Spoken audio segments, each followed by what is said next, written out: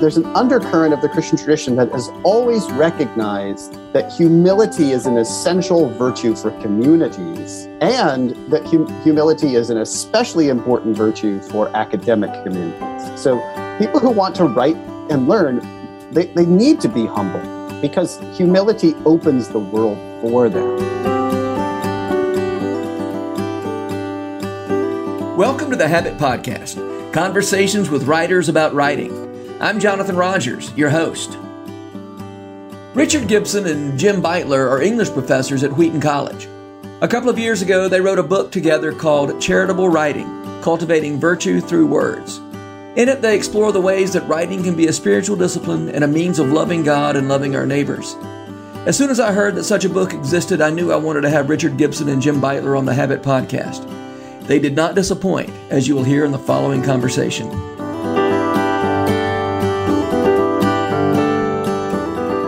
Jim Beitler and Richard Gibson, I'm so happy to have you on the Habit Podcast today. Thank you. Thanks. Great to be here. So you all together wrote Charitable Writing, Cultivating Virtue Through Our Words. You're both professors at Wheaton in the English department, teach composition and rhetoric. And you remark that a sort of professional crisis led y'all to write this book. Can you tell me about that? I'll speak first, because of the fact that I think in some ways the crisis is more acute for me. This is Richard speaking. This is Richard speaking. Yeah. My educational background was not within Christian higher education. So when I was hired at Wheaton 13 years ago, I was really entering a very strange and exciting new world. And I realized a few years in that, particularly in my writing classes, I wasn't really doing anything differently than I had been doing when teaching at a large state university. And that wasn't entirely bad. I mean, there are certain disciplinary practices that pertain on any college campus, anywhere in the world. There's certain things about rhetoric that were true for the ancients as they are for us now. But I began to wonder what my classroom ought to look like in light of my commitments as a Christian. And that led me to go bother my friend Jim, who had been educated at a Christian college, in fact, the very one at which we work. And I began a conversation with Jim about what could be possible for us. You know, how could we reimagine the writing classroom? And then years later, we produced a book together during a sabbatical. Jim, how'd I do? You did great. One of the things we were doing in our writing courses at Wheaton is we were trying to prepare students for writing that they would do in a variety of contexts beyond our courses, other classes, and then life beyond Wheaton College. But what we realized was we weren't doing part of what Wheaton's mission was, which was to think carefully about the intersection between that classroom, that content, and the life of faith, our faith. And so one of the resources, when I was at Wheaton, I had a Professor Alan Jacobs, who Richard had as a colleague, and he had written a book called A Theology of Reading, The Hermeneutics of Love. Fantastic book. Thinking about the ways in which we need to read in light of the double commandment to love God and our neighbor.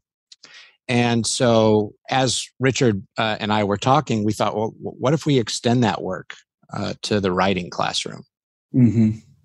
Well, you, the three sort of big categories, or the three sections of the book are, humble listening, loving argument, and keeping time, hopefully. I'd love to talk about those three sections.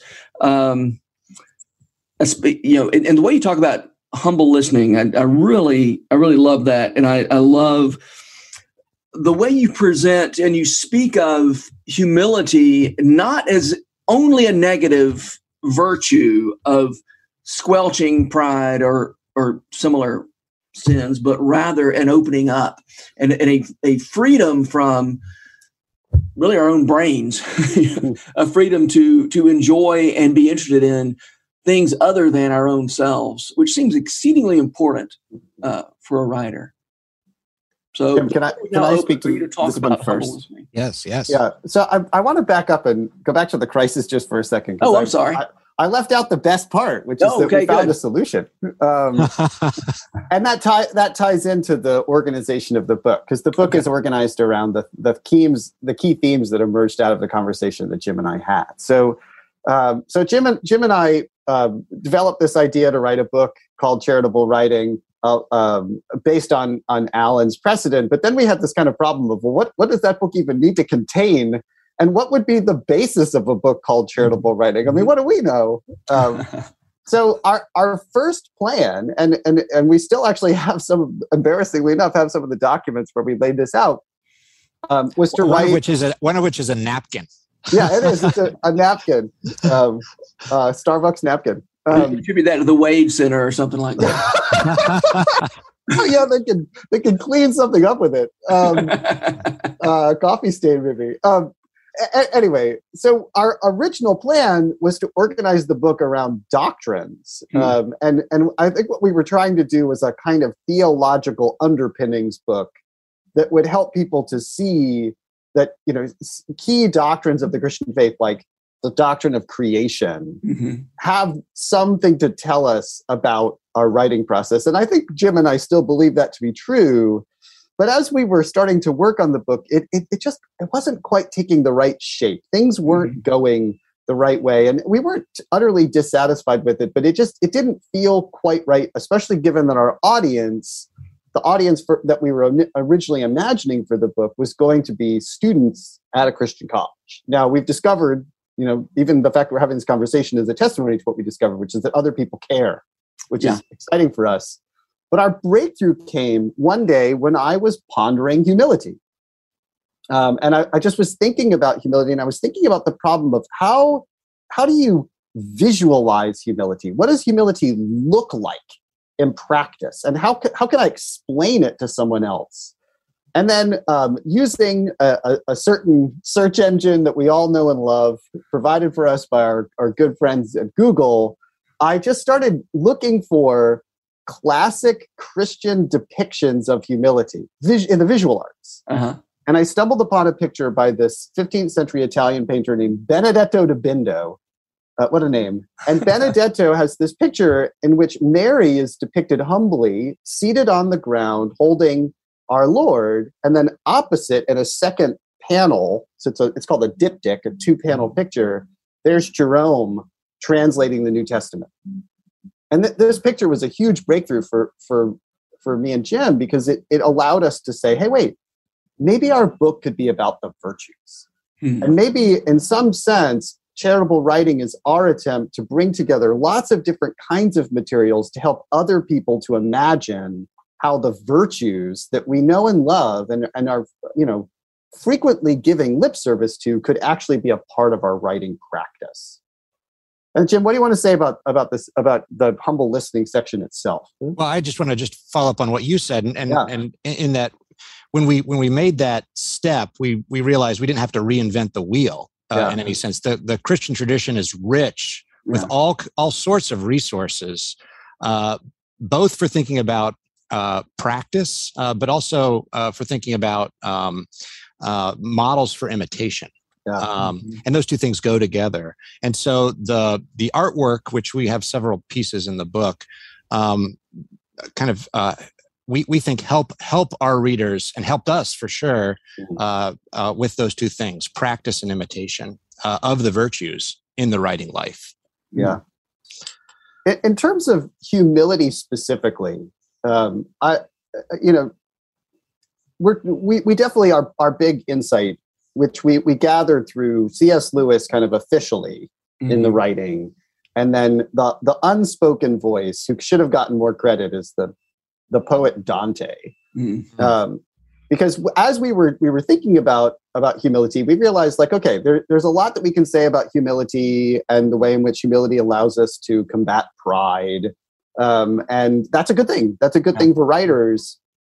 But as we were trying to imagine our students enacting humility, we started kind of looking at other resources, and we realized actually there's an undercurrent, and I think it's long running, but there's an undercurrent of the Christian tradition that has always recognized that humility is an essential virtue for communities, and that humility is an especially important virtue for academic communities. So people who want to write and learn, they need to be humble, because humility opens the world for them. And I know it's I think that's the big insight from that chapter is we all know that humility is important and necessary for community and for creativity, but I think we still tend to think of it as negative. Right? Yeah. It's important for community because it squelches the pride that hurts community. Yeah. And I love this idea of how do we talk about? I mean, really, the idea of finding new metaphors to talk about lots of things is pretty central to your book, and we'll get to new metaphors for talking about argument in a minute. But I think we really need some better ways of talking about humility as a way of opening us up, and not just a way of shutting down something. And I love that y'all did that in this book. One of my uncles, who's a Buddhist, read the book generously, and the humble listening section was his favorite section. And what really resonated for him was the way that we're making an argument for what other traditions will refer to as something like a beginner's mind, right? A kind of willingness to say, hey, I don't know everything. And maybe shedding some of my learning or shedding some of my authority allows me to go back to the beginning and reconsider the problem I'm facing, the object I'm describing, the issue that I'm trying to address. And that there's a kind of strength in embracing our Lord's model of humility, and that in some sense, being Christ-like in a humble way allows us to become better, more insightful writers, because we can get past our own presumptions that we already know what's going on. We never do.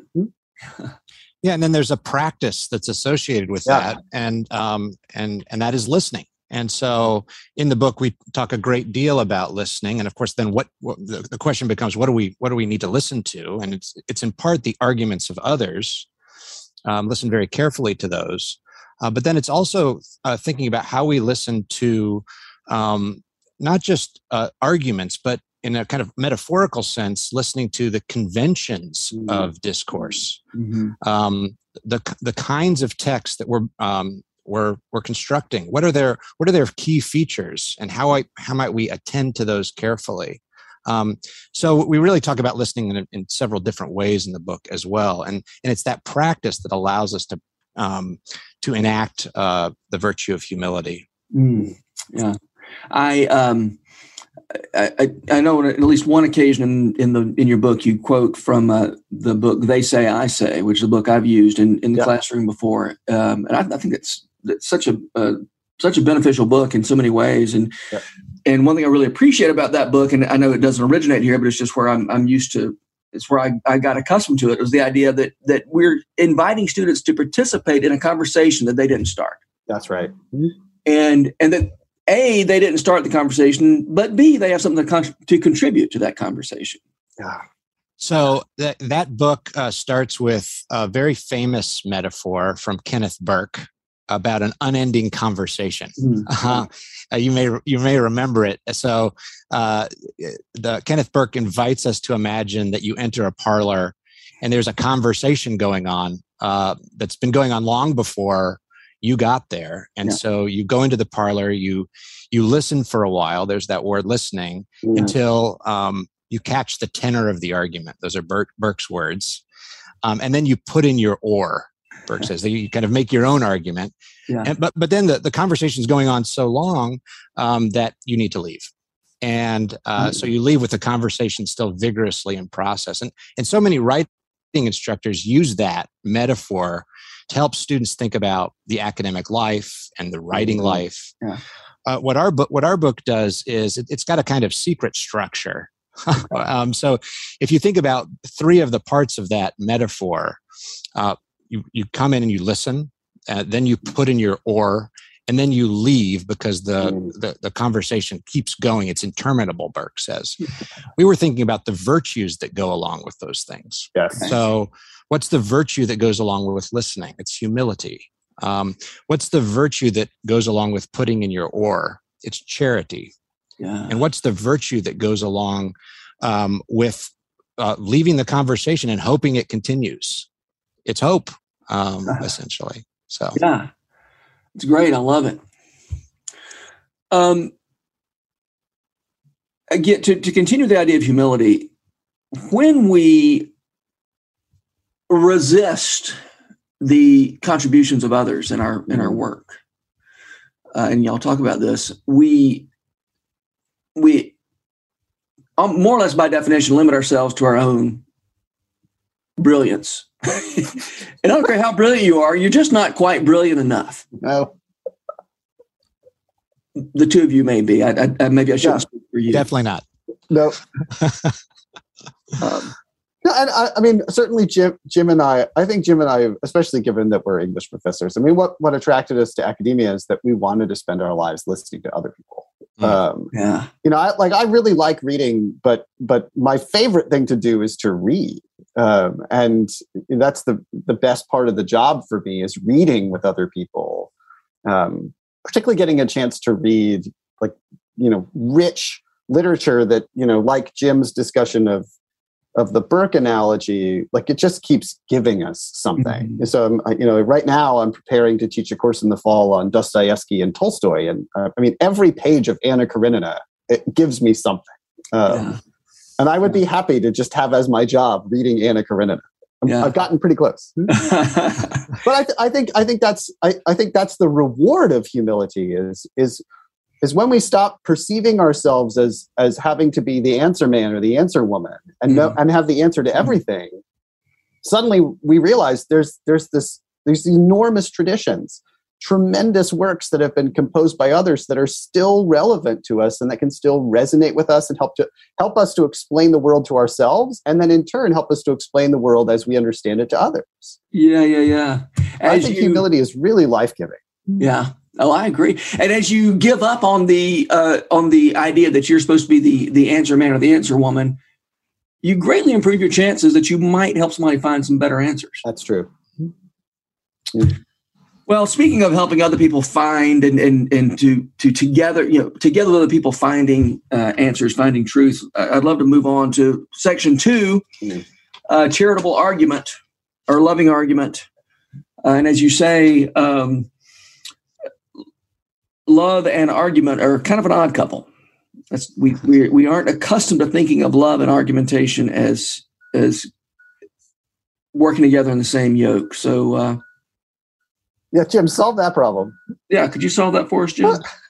It's a tricky one for sure. I mean, this is one of the things about the book. This book is an invitation to think about the ways in which the virtues go together with the writing process. And there are lots of answers to that question. How can we bring the kind of Christian understanding of charity together with the discipline and practice of writing? So we don't claim that we have all of the answers about this. One of the things that we do in the book is we invite readers to consider the metaphors that we're using when we talk about argumentation.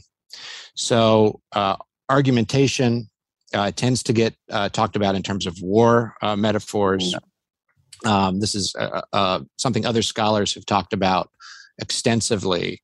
And so we were thinking, what are some fresh metaphors that actually come to us from the Christian tradition that we might employ in thinking about argumentation more fruitfully? Mm. I was really struck when Jim and I spoke with some federal judges last summer about some of the themes of charitable writing, and one of the judges talked about the way in which she understands her court as a place in which she needs to give dignity to the participants. Mm-hmm. And I was really struck by that as a kind of second order consideration for those of us who actually oversee arguments. I think the arguing is loving insofar as making a rational argument to someone else shows that you think that person is a rational fellow human being.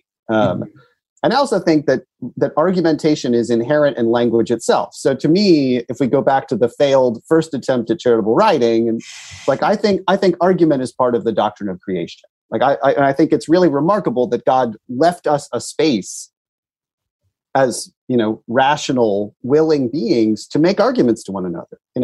Where should we eat for lunch? Like the answer to that question is an argument. Where should we build the bridge? What's the best law? Should we go to war? I mean, all of those situations are places where we get to express ourselves as humans and lovingly invite other people into the process of decision making.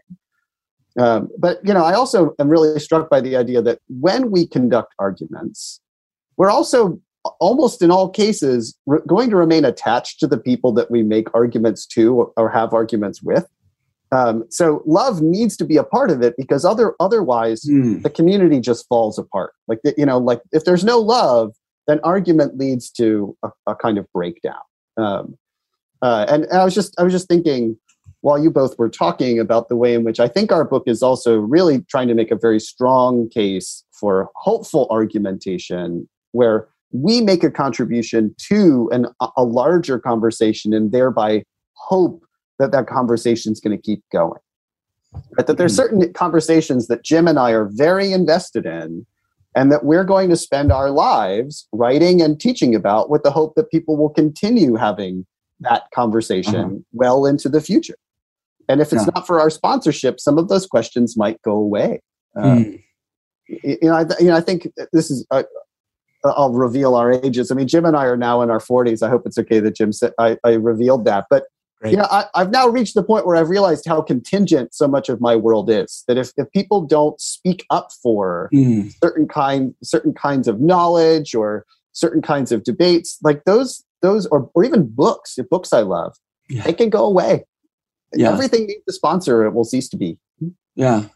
I love that language of sponsorship. Yeah. And to return to your idea, Richard, that we typically in argumentation remain in relationship with the people that we are, or remain connected to the people we argue with. It's one of the great dangers of the internet, is this sort of hit and run argument. So that I'm not connected to the people that I'm arguing with. So true. And then, I'm also troubled by the fact that model then enters into, the Tocqueville took so much hope in the sort of local, the local arguments, so to speak. Yeah. And, the idea that if we are making decisions in a community, we're making decisions with people that we're going to be living with. That's right. Later, therefore, we're hopefully civil. And Tocqueville wandering around New England, looking at those local assemblies, is music to my ears. I love that section. Yeah, that's great stuff. Yeah. But I see videos of school council meetings these days. Oh yeah. That it's kind of like these people don't act like these are people that they're going to be living with. So I'll speak quickly about this, and then Jim is far more wise than me about these sorts of matters. So then Jim, you're going to get to take it away. But I unfortunately, I don't think that there's an easy, quick fix. I'd love to say, read charitable writing and buy one or 12 for your friends, and everything will be all right. But I do think that part of the argument that we're making, which is a hopeful one, is that we really, and we're not the only people making this argument. There's other much more influential, much wiser Christian voices making the same argument, but that now needs to be a time where we are reconsidering Christian education, we're reconsidering Christian formation, and we might not be able to get all of the members of our own team on board with this, but for those of us who care, and those of us who we're called to Christian education, we need to look very hard at ourselves and the way that we're training students to prevent our people from being the instigators in those situations. As I've aged, I've become more and more convinced that we're always shadowing and imitating one another. The left and the right are always doubles of each other in some way. And so if you enter that school board meeting with the flamethrower, almost necessarily the other side's going to find or build their own flamethrower by the end of the conversation. So I'm hopeful that the coming generation of Christian scholars and statesmen, Christian voters and citizens, Christian pastors and lay people, will realize that they need to reconsider how they have been formed and how their children are going to be formed, so that our people look a bit more like Jesus in the school board meeting. Yeah. On what grounds are you hopeful, Richard? Well, I think the thing is it's been striking to me to see how many books like ours have come into existence in such a short period of time. Mm-hmm. I'm also hopeful because of the fact that these virtues have survived for thousands of years. Yeah. And again, like thinking about the contingency of things, much has passed away. Whole civilizations have passed away, and yet here we are talking about humility, talking about agape love, talking about Christ-like hope. And then finally, this is a very small sample size, but the student response to the book has been incredible. Now, the students in my class and Jim's class, like, they kind of have to like the book, but I mean, the response, at least on our campus, has been really enthusiastic. And it's not because of the fact that Jim and I are so smart. It's because the students are realizing, oh, wait a second. Yeah. The Christian tradition is offering me such incredible resources to live well and, right, to circle back to the problem of the internet, to live in a different way than the toxic society that I see around me.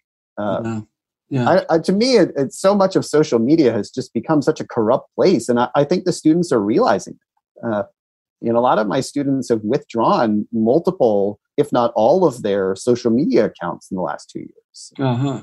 They don't want to see the dirty grudge matches that are happening daily. All right, Jim. Jim, Richard has teed you up as the real expert here. Yeah. So, oh my goodness. Well, that's clearly not true. Fix the world, man. So I think Richard said something that I want to pick up on, has to do with education and what it looks like. I had a kind of breakthrough a couple semesters ago as I was kind of working through this book and thinking, how can I teach the second section of the book, or really pivot from the first section to the second section?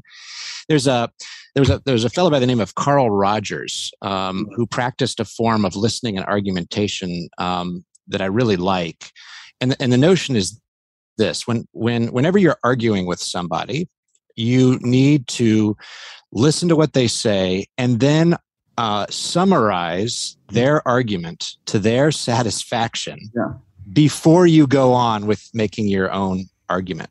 Mm-hmm. And so that requires you to do two things. It requires you to practice humble listening, but then it also requires you to make an argument in a charitable way. So it's a kind of pivot from the first section of the book to the second. So a couple semesters ago, I invited my students, instead of doing a single paper, kind of a single authored paper, I invited them in groups of 3 to construct a Rogerian argument together.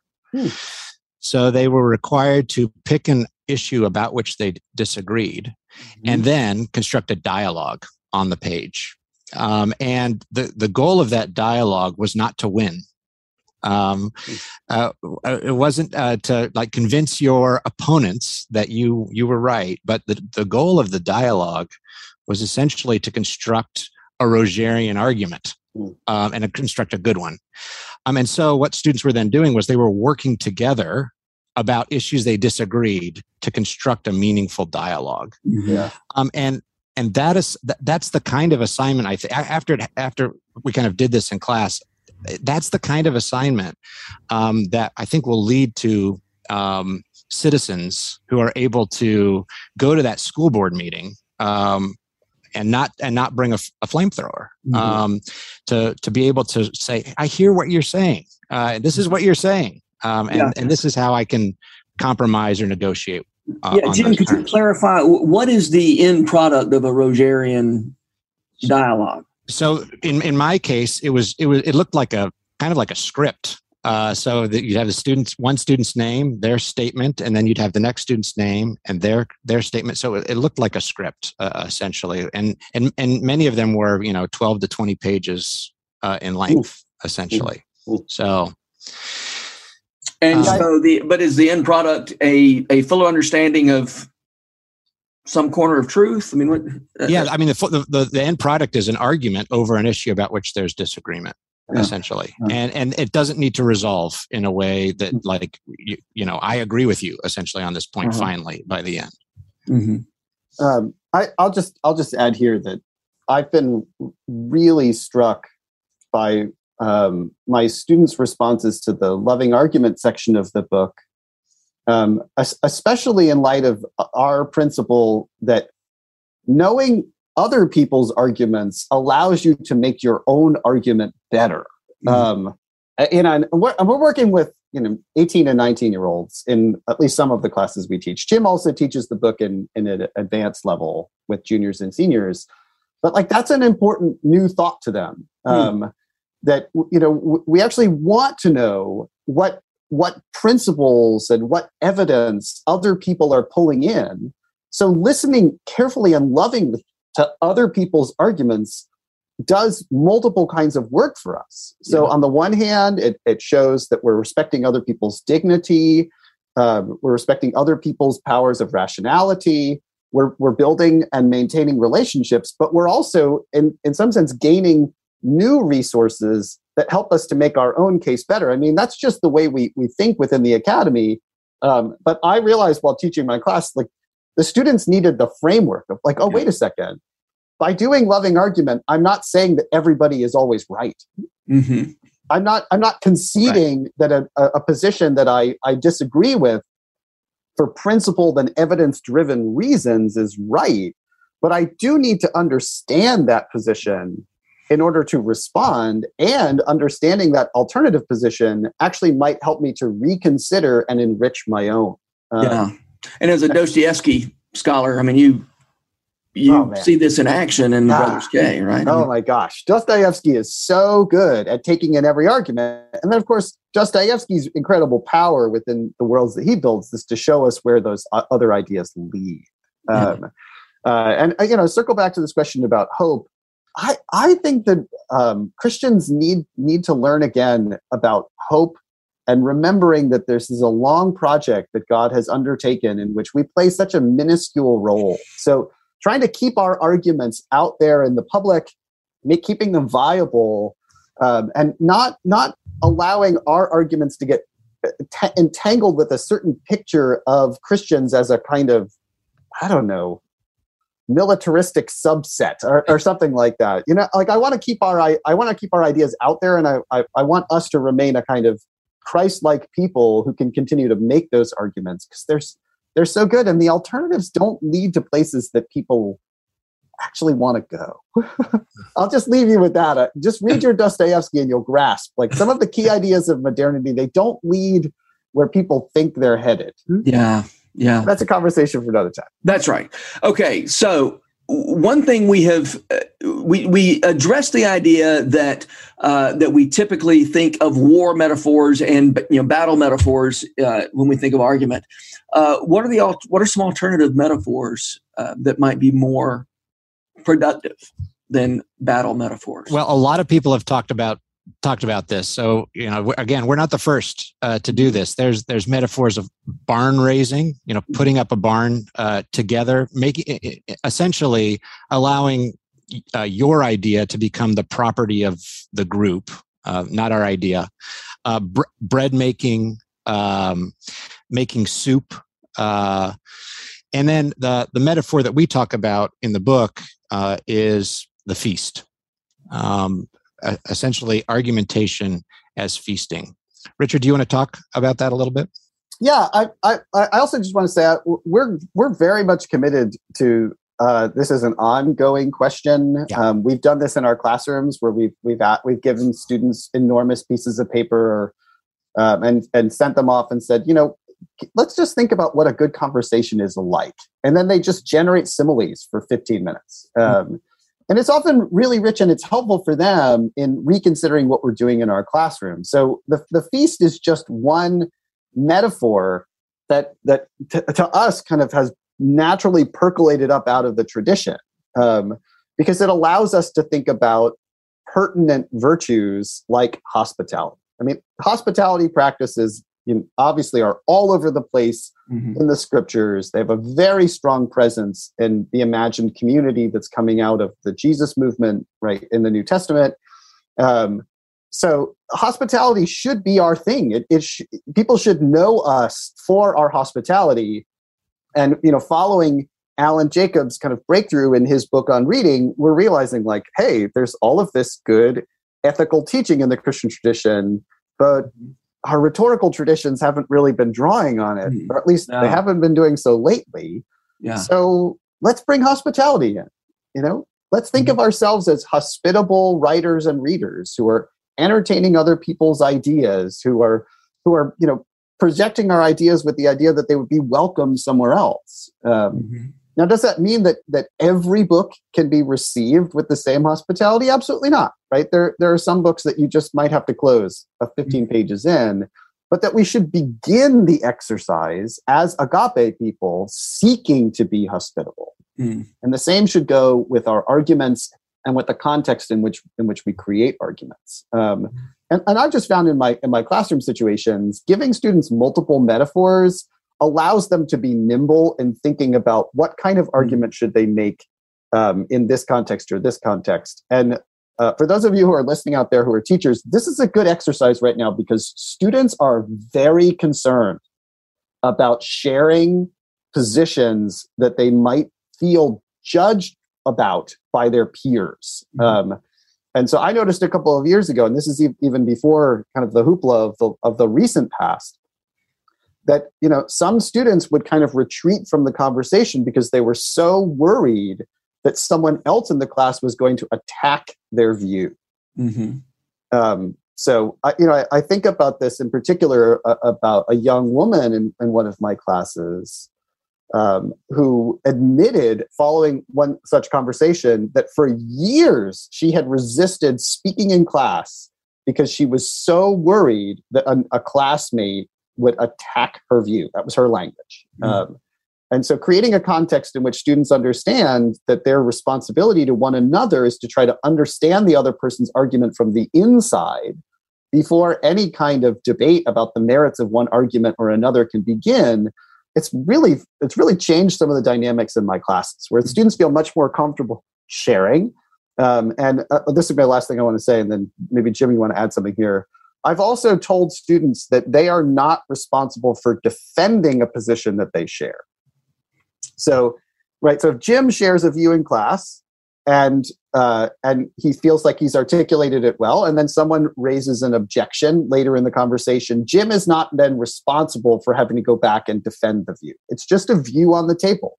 If someone else wants to articulate a reason why that view is strong or worthy, great. If not, then we just move on. And that also has been helpful to students because the military metaphor almost obligates you, right? If someone attacks, for you to defend, right? And then that becomes an attack on the other person, and then suddenly the class becomes a squabble between two people whose feelings are both hurt, and neither of whom have probably learned very much that day. It becomes personal essentially. The idea is my idea in that context rather than our idea that we're gonna work with. Jim, were you about to add something to that? No, I think that was great. I think whatever metaphor we arrive at, I think it's really helpful to think in terms of together we are building something, whether that's a feast or a dance or or whatever. And it takes an American republic. I don't know, a republic, for instance, something like that. And we need each other. We need these different views. The ways that Joseph Pieper talks about Aquinas in his little the silence of St. Thomas or whatever that book is. He talks about this idea of that Aquinas was so committed to knowing what was true that he was super willing to engage people who disagreed with him in hopes that he would learn something he didn't already know. That's such a good model. Also, Pieper's great. He also is interested in the virtues. Right. Good on hope. Oh yeah, so good. Okay, speaking of hope, let's talk about the idea of keeping time hopefully. And you all didn't offer this as a transition between sections, but it feels like a transition when you quote Augustine when he says, I endeavor to be one of those who write because they've made some progress. So good. And who by means of writing make further progress. Oh, so Isn't that great? Yeah. So, I mean, I hope people listening to this like Augustine, but one of my colleagues pointed out to me like a year after the book came out that it's just thoroughly Augustinian. And I took that as a compliment. I think he meant it as a compliment. But Augustine had his lamentable moments where he was the attacker, but he also was much more bound up by classical rhetorical principles than I think we are. And so it's even more astonishing that Augustine was able to have moments like that. And you also quote him earlier on, where Augustine says that humility needs to be one of the central virtues of oratory. But Augustine was so rich in offering us a picture of writing for the purpose of discovery, which really changes the relationship between the writer and the reader. Because if you admit at the outset, I am writing to find out what I think, right? You're inviting the reader to join you on that journey toward understanding. Rather than saying, I know what the ultimate answer is, and now I'm presenting to you a kind of reasoned apology for it, which Augustine can also do. I think that, I think most of us, most of the time, are in the first Augustine mode. I think we're trying to figure out what we think, which is why we're talking or writing. But I also think, even with as we teach students to write from a thesis statement. Oh yeah. That's assuming that you know what your thesis statement is when you start. Yeah. Right? And if you're not open to the possibility that your thesis statement is all that you haven't had your best idea yet, you're so limited. Yep. And you've read enough student papers to know it's so often, you sort of slog through, and then on page 4 or 5, they say something brilliant. Yep. And then they say, in conclusion, because they didn't get to the good idea until page 4. Well, what you're talking about, and Jim's going to speak well on this in a moment, I'm sure, but what you're talking about is rethinking, and this is an educator's problem, but it's also a general writer's problem, rethinking the architecture of our writing time. Even people who are professional writers, I know some of my colleagues who are full professors, they're seasoned academics, operate on this assumption that you can just sit down and write something, right? That your magical fingers will just, release these words in a couple of hours and you'll have your piece. And we all know by experience that that's not true. And so our book is really counseling people to embrace that, to recognize that we need to build different architectures of writing, and to fill those architectures not just with spaces for drafting and editing and peer review, but also prayer, meditation on the examples of others who've been really valuable to us. I mean, our book, suggests that we should fill our studies and our imaginations with the images of saints, right? Or stories of saintly lives. For people who are listening to that saying, it sounds a little bit old school. Every tradition has its model lives. So I know at one point in college, I was going to a kind of missional church, and the missionaries' lives were central. And I would say to students who are coming from traditions like that, you want to write in such a way that you channel the example of those lives into your writing. You also want to make space in your writing process to remember what those lives were about. For Jim and I, we feel like a lot of the work that we do with our writing classrooms is just setting up structures so that students don't submit their first thought as their last thought. Yeah.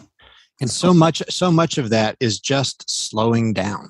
It's what we talk about in part 3, which is keeping the time of writing in a different kind of way. So as Richard was talking, he was mentioning things like peer review, workshopping, spaces for drafting, and what you were saying, allowing for there to be time when we get to what a lot of people call a discovery draft, which is when your thesis appears at the end. If you have time, you can turn that paper on its head and then produce a much better second draft. But you have to allow for the keeping the time of writing. And then just to elaborate on what Richard was saying. When you do that, what we discovered, and this is still something that I'm trying to put into practice well, it is a challenge, is that the writing process affords multiple occasions for prayer. At every stage, one can offer prayers that are relevant to what are going on at that stage. So the blank page becomes an occasion to offer a prayer about entering into the process of co-creating. Yeah. I mean, yeah, go ahead, Richard. Yeah, I would just say this is another thing that's kind of implicit in the book, but it's important to make it explicit, especially in a context like this one. Jim and I are really committed to a picture of writing that's inherently collaborative. It doesn't matter what it is. And we actually think that that's a truer description of what happens when we write. So we resist the capital R romantic picture of the kind of solitary genius, in his or her study, just kind of suddenly effusively producing this brilliant manuscript. That's just not how writing works, and that's not how it should work. And the truth of the matter is that because writing's so hard, you always need other people's help. So just let them in. Let God into the process. Let your peers into the process. I don't write anything that a peer or a research assistant reads before I submit it.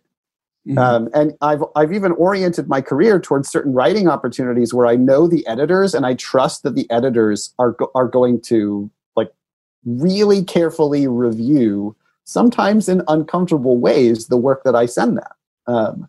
Because I understand that the writing process is inherently collaborative. The best work that I can write is work that is written with other people's help. And part of our task as teachers is to help bring students into that process, to realize that this is what professional writers do. Professional writers share their work with other people before publication. Yeah. So, absolutely.